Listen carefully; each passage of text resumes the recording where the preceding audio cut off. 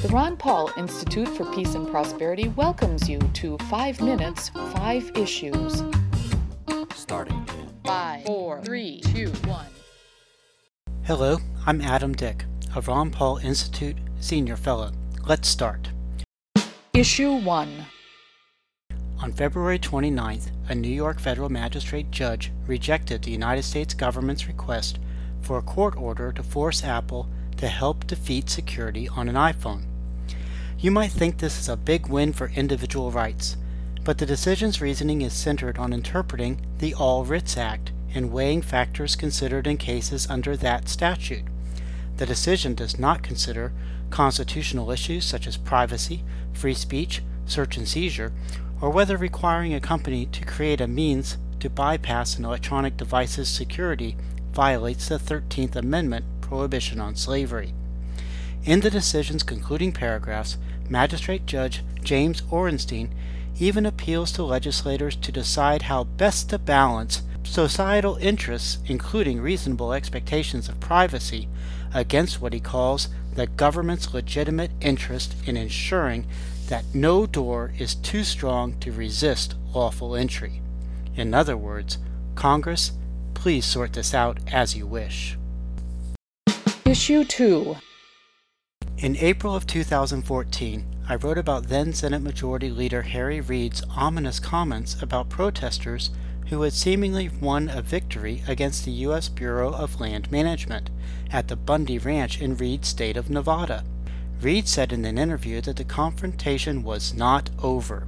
A few days later, he declared the protesters were domestic terrorists. The government is now responding to being defeated on the range.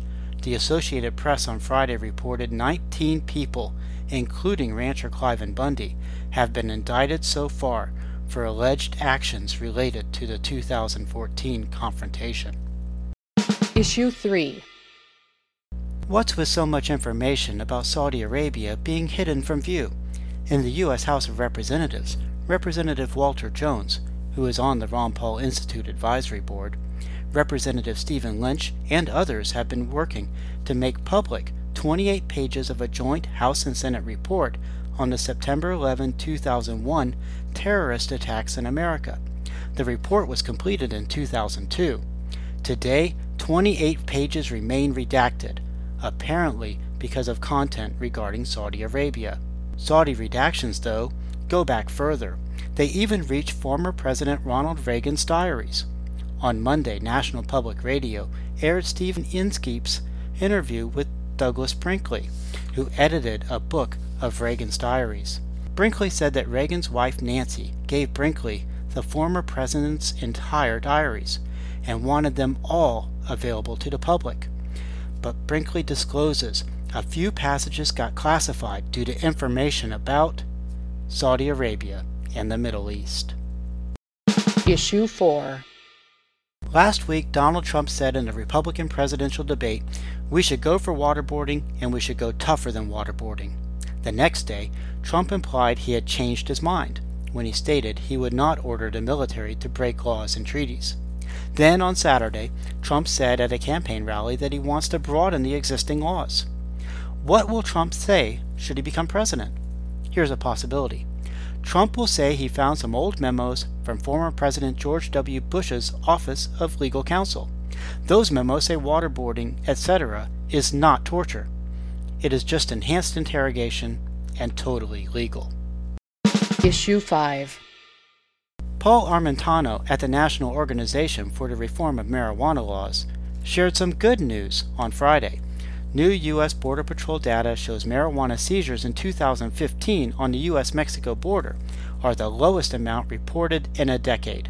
Armentano suggests the seizures decline is due to an increase in American-grown marijuana, particularly in states where anti-marijuana laws have been repealed. Unfortunately, Armentano notes, the Border Patrol estimates it still seized 1.5 million pounds of marijuana on the border. May the day soon come when the Border Patrol stops depriving people of their marijuana and stops arresting people for meeting demand for the plant. That's a wrap. A transcript of this episode, including links to related information, is at the Ron Paul Institute blog.